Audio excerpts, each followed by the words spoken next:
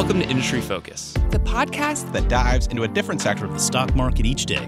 I'm your host, Emily Flippen. I'm Jason Moser. I'm Nick Seipel. I'm Dylan Lewis. And today we're talking financials. Today we're talking consumer goods. Wildcard Wednesday. And we're talking energy. And today we're talking tech. Let's dive in. It's Wildcard Wednesday, a day where anything goes here in the studio, and I'm your host, Emily Flippen. I'm excited to have a really special guest joining us today to talk about a style of investing that many people may have never considered before. I definitely know I haven't considered it myself. Joining me is Will Rind, the founder and CEO of Granite Shares, who, amongst other things, is the owner of XOUT. That's the letter X, O-U-T, a U.S. large cap ETF. Will, thanks for joining today. Thank you, Emily. Very nice to be here. Yeah, so let's talk a little bit about this XOUT ETF, because when I first heard about it, honestly, I was really intrigued and somewhat surprised by its investing style. So maybe just talk to us about XOUT and what makes that investing style unique. Sure. So XOUT is an ETF that we offer, completely differentiated way of investing, as you rightly pointed out. And in its simplest form, what we're trying to do is exclude or X out losers instead of pick winners. So what does that mean? Well, traditional philosophy in investing would have us all think about picking winners. That's what we've been trained to do. That's what everybody in the market is trying to do, is we outperform by picking winners. And obviously, over time, we've come to realize that that's incredibly difficult to do. So tons of academic research supports that fact that active management, picking winners is very, very hard statistically over time. So what the kind of index and ETF crowd largely did was say, well, actually, instead of picking winners, we understand that that's too hard to do. So let's just buy the market. Let's just buy every stock in the market, and we will, by definition, take the average. And so what XOUT's trying to do, and what we at Granite Shares believe, is that actually there may be a better way to do it, which is instead of just holding all of the companies in the market, regardless of whether they're good or bad, why not try and leave the bad companies out? And then by definition, you should have a portfolio that may be able to outperform over time. So there are a lot of mutual funds out there that maybe focus on specific industries, to your point, trying to pick good companies in those industries while at the same time excluding bad ones. So what made Granite Shares interested in pursuing this type of investment strategy? Because it really is kind of the first of its type. No, that's exactly right. I think there's some really good research that came out relatively recently, and by that I mean the last couple of years, that basically sort of said, over the last 100 years, the vast majority of stock market returns can be attributed to just a handful of stocks. So if we think about, any kind of large index, particularly obviously a large US index, we all know that it's just a handful of stocks that are driving the most or majority of that performance. And those stocks people already own. So for the most part, they're going to be the Amazons, the Googles, the Facebooks, the Apples, etc. And so what we thought was, well, actually, knowing that and understanding that only a small number of these companies are contributing to the performance of the market, well, there must be plenty of companies that are actually pulling down or detracting from that performance. And maybe it's actually easier to identify a company that's in secular decline or a company that's not thriving or a company that's been disrupted than it is to identify the next Google. And so that's the genesis of XOUT. And so far, indeed, that thesis seems to be true, that it's actually easier to identify losers. We exclude those from the portfolio. We're focused on a forward-facing risk, which is technological disruption. And the technological disruption, we want to identify companies that are not thriving. Mm-hmm. So you said the thesis has so far been playing out. How long has XOUT been around, and how long have you been doing this? So the fund officially launched in October of last year, so that's 2019. So it's very new in terms of a strategy. But one thing I will point out is that this was the strategy, or a similar strategy, was actually run in a private fund before that.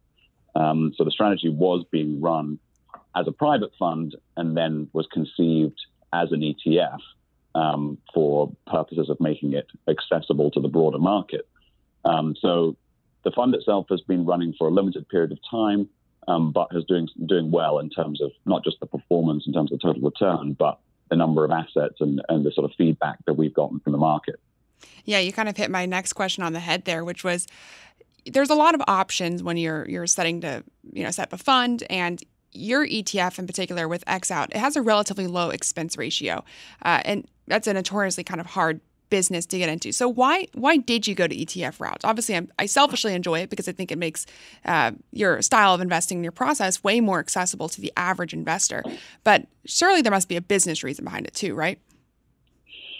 Well, selfishly or to sort of disclose my own bias, we are an ETF company. So ETFs is what we do. That's what we love. That's what we're passionate about.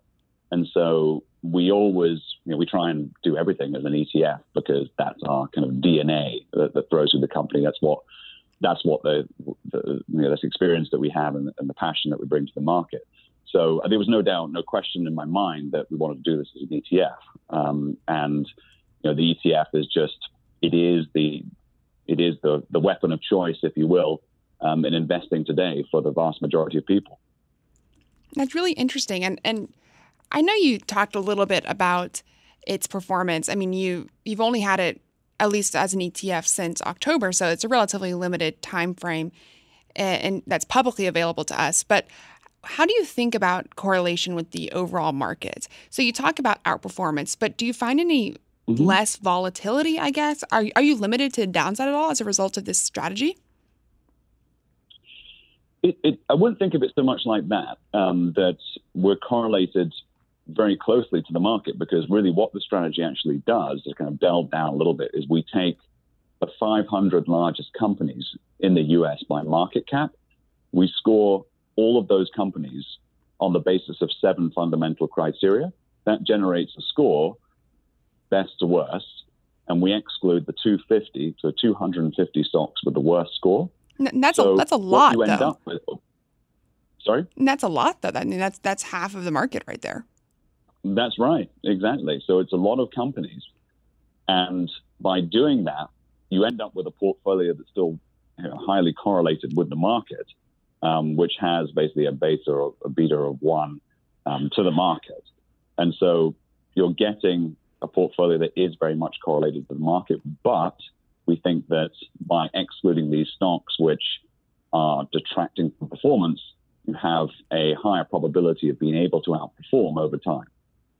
So maybe just talk us through your investing process. You talked a little bit about technological disruption, but what makes a company or an industry uninvestable to you? What makes you choose for it to be part of that 250 that are X'd out? So it's such a great question, because it gets to the core of why we think this strategy makes sense. So what a lot of tech funds obviously do is they're focused on identifying tech companies, and the genesis for that is that tech companies are the ones that are winning. Well, again, this comes back to this philosophy of when you're picking winners, you're crowding or herding that strategy into a few companies. If you flip the thesis on its head and say, well, actually, which companies are being disrupted by technology? Well, now you're opening yourself up to every single company in every single sector. In other words, there's no sector that's immune from technological disruption or disruption more broadly. And so when you start to think about it from that perspective and you reverse or flip the thesis, that's when things start to get really interesting, because you can look at the different metrics. In our case, we look at simple thing or fundamental things such as revenue. So can a company increase? Is a company increasing its sales? Employee growth. Is a company firing instead of hiring people? R&D investment. Is a company investing in itself through share buybacks and other buybacks being done out of free cash flow, or is a company having to borrow money to do that? Profitability. Can the company make money? Earnings forecasts. Is it expected to make money? And then management score. So we're evaluating these things, and as you kind of probably trying to identify, there's no one factor that we can identify that elicits technological disruption. But what we think is that by blending these together, we've got a good formula for identifying companies that are being disrupted or are likely to underperform, and we want to get those out of the index. That sounds really similar. I love hearing that because it sounds very similar to the way that, we here at the Motley Fool go about a lot of our investing processes. Obviously, everybody has their own process, but in an inclusive instead of exclusive way. So it's interesting to take those same drivers and put it in the context of Xing out companies. But there's one aspect that personally, whenever I look at companies, I always think about, which is the opportunity for change in the future. So, business models, they might seem outdated, but new management, new business initiatives, investments into technology, these are sorts of things that can rapidly change a business. So maybe just talk to us about a little bit about turnover. So how do you reevaluate companies that may have been X'd out that maybe have changing business models now? Yeah, again, great question. So one thing I want to make sure that everyone understands is this is a dynamic strategy. So we rebalance the portfolio every quarter. So that means we're scoring every company as part of our process every quarter. And then based upon that score, again, we're leaving out the 250 with the worst score. So as you rightly pointed out, a company could quite easily turn itself around, quite easily improve its score by obviously improving on the certain metrics that we look for. And therefore, it could conceivably be the case that a company could be out one quarter and then come in the next quarter. The turnover in the portfolio is still relatively modest, about 40%. So that's a relatively modest turnover. We didn't want to have a strategy with a very high turnover. But I think what makes X out different is that unlike, say, some strategies that exclude on a permanent basis, what we have is something dynamic. In other words, we don't care whether the company, we're not trying to exclude or discriminate against any company in particular. All we're saying is that if a company is disadvantaged from the index perspective, it's going to be left out. But if it turns itself around, it's coming back in. Yeah, I agree with that general strategy, and I like how dynamic it is as opposed to identifying broad sectors and completely ignoring them. And I've left our listeners, I think, waiting long enough at this point. To the extent that you can tell us, what are some of the companies or industries that your ETF has decided to X out of your fund? Yeah, so in terms of the latest quarter of the fund, the top X out, top 10 holdings that are X'd out or eliminated,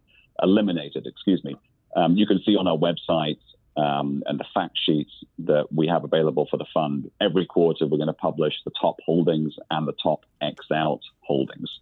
So this particular quarter, JP Morgan Chase is actually the largest X out in the portfolio, followed by Visa and followed by Walmart. And then we have a list of 10. So within that 10, I could broadly say to you that in terms of sectors that are represented, you have banks or financials, you have some telecommunications, and you have some retail or energy companies as well. So those are sort of the three sectors I would think in a general perspective, but obviously there are 10 individual companies that make up that top 10 list.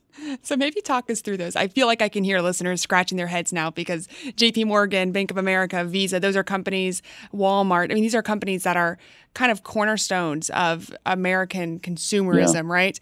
And I was actually just going through some data from the S&P, and they report their earnings beat for their different industries. And a lot of these are financial companies, and the number one best performing industry for them in terms of beating on the bottom line over the last quarter has been financials. So what's the thinking that's going in behind Xing out what many people see to be attractive opportunities? So again, we're looking at 7 fundamental metrics, and those 7 metrics we weight. That creates a score. The worst companies get kicked out from that score. So particularly, let's take JP Morgan, for example, the top X out. So probably the 2 biggest factors that lead to that being X'd out are a lack of growth in terms of deposit rates. And deposit rates for a bank, think of that as being, somewhat analogous to, subscribers on the social network platform, in that it's a lifeblood of, where the bank, gets its capital. And so if that deposit base is slowing down or is shrinking, then that's not necessarily a good sign. The other thing, particularly with that stock, that reflected badly in terms of the model was stock buybacks. So stock buybacks funded from borrowed money as opposed to out of free cash flow, which is something that scores negative. So that was something that was specific to JP Morgan. I think Walmart's another one you mentioned that we get a lot of questions about because the company obviously has made strides to try and insulate itself from disruption. So bought Jet.com and did other ostensibly good things. The challenge with Walmart in particular, from our model's perspective, is just so big that the actual sales, when you look at sales growth, sales when you index for inflation are actually moving backwards rather than going forward. Mm-hmm. And it's just the sheer size of the enterprise that makes it difficult to accelerate its sales, earnings, profitability, et cetera, in a way that perhaps other companies and other industries can do. Are you concerned at all about the process of Xing out companies that have strong cash positions if and when there is some sort of market pullback? No, because again, that's not what we're trying to do. So what we're trying to identify is companies that are at risk of technological disruption. And we're trying to leave those out of the portfolio. So therefore, I suppose by definition, the companies that would remain in would be those that are least likely to be disrupted from a technological perspective. Mm-hmm. And therefore, from that perspective, they're companies that presumably or hopefully you want to own anyway. So, that's the thesis behind it. That's the model. And we think that by owning these good companies or these companies least likely to be disrupted over time, that's the strategy that ultimately allows or gives investors the highest probability of being able to generate sustainable performance. Well, you've definitely already given us a lot to think about. But before I let you go, I do kind of want to ask a question is, the average person listening to this podcast, there may be people who haven't gotten invested yet, who are looking to get invested, just average retail investors, business connoisseurs, lots of different people. So for the average listener out there, what do you think is maybe the biggest misleading opportunity that a lot of people maybe could go out of their way to reasonably X out of their life? I think, well, in terms of this particular strategy, one example I always give to people is take a company like GE, General Electric. So General Electric, one of the most revered companies in America, so much sort of history and legacy behind. If you just left out GE from the S&P 500 in 2016, 2017, you would have outperformed by 1.22%. So just leaving that company out of the market alone, if you did one decision or made one decision, you would have been able to outperform in a fairly significant way. Mm-hmm. So extending that to a broader portfolio of companies is obviously what we're trying to do with X out. I think the one thing that probably people should do, it may sound obvious, but still not enough people do it, is just do the basic due diligence on a fund. So when you're thinking about making an investment, make sure you understand what the management fee is, what the charges are, what's in the portfolio. And again, the beauty of ETFs is it's all transparent. So you can go onto our website, graniteshares.com. You can look at the fact sheet. Fact sheet will tell you all sorts of interesting things about the fund. And then clearly for those that are interested in reading a bit more, there's a prospectus. There's all sorts of collateral that people can really do their homework on the strategy. So I wish people would do more of that. But I think if I had any one sort of top tip for people, it's always just to make sure that you do your homework on whatever investment or fund you're going to buy. I love that kind of end note there because I think it's so meaningful for the average listener. And hopefully this is, for the person listening out there, the part of their due diligence process when thinking about investing in companies. Well, I know you're calling in from London, so I really appreciate you taking the time out of your day to come talk with us about X out. I look forward to seeing where it goes. Thank you, Emily. Thank you so much for having me on the show. And thank you, everybody, for listening. Listeners, that does it for this episode of Industry Focus. If you have any questions or just want to reach out, shoot us an email at industryfocus@fool.com or tweet us at MFIndustryFocus. As always, people on the program may own any companies discussed on the show, and the Motley Fool may have formal recommendations for or against any companies mentioned. So don't buy or sell anything based solely on what you hear. Thanks to Austin Morgan for his work behind the glass today. For Will Rind, I'm Emily Flippen. Thanks for listening and Fool on.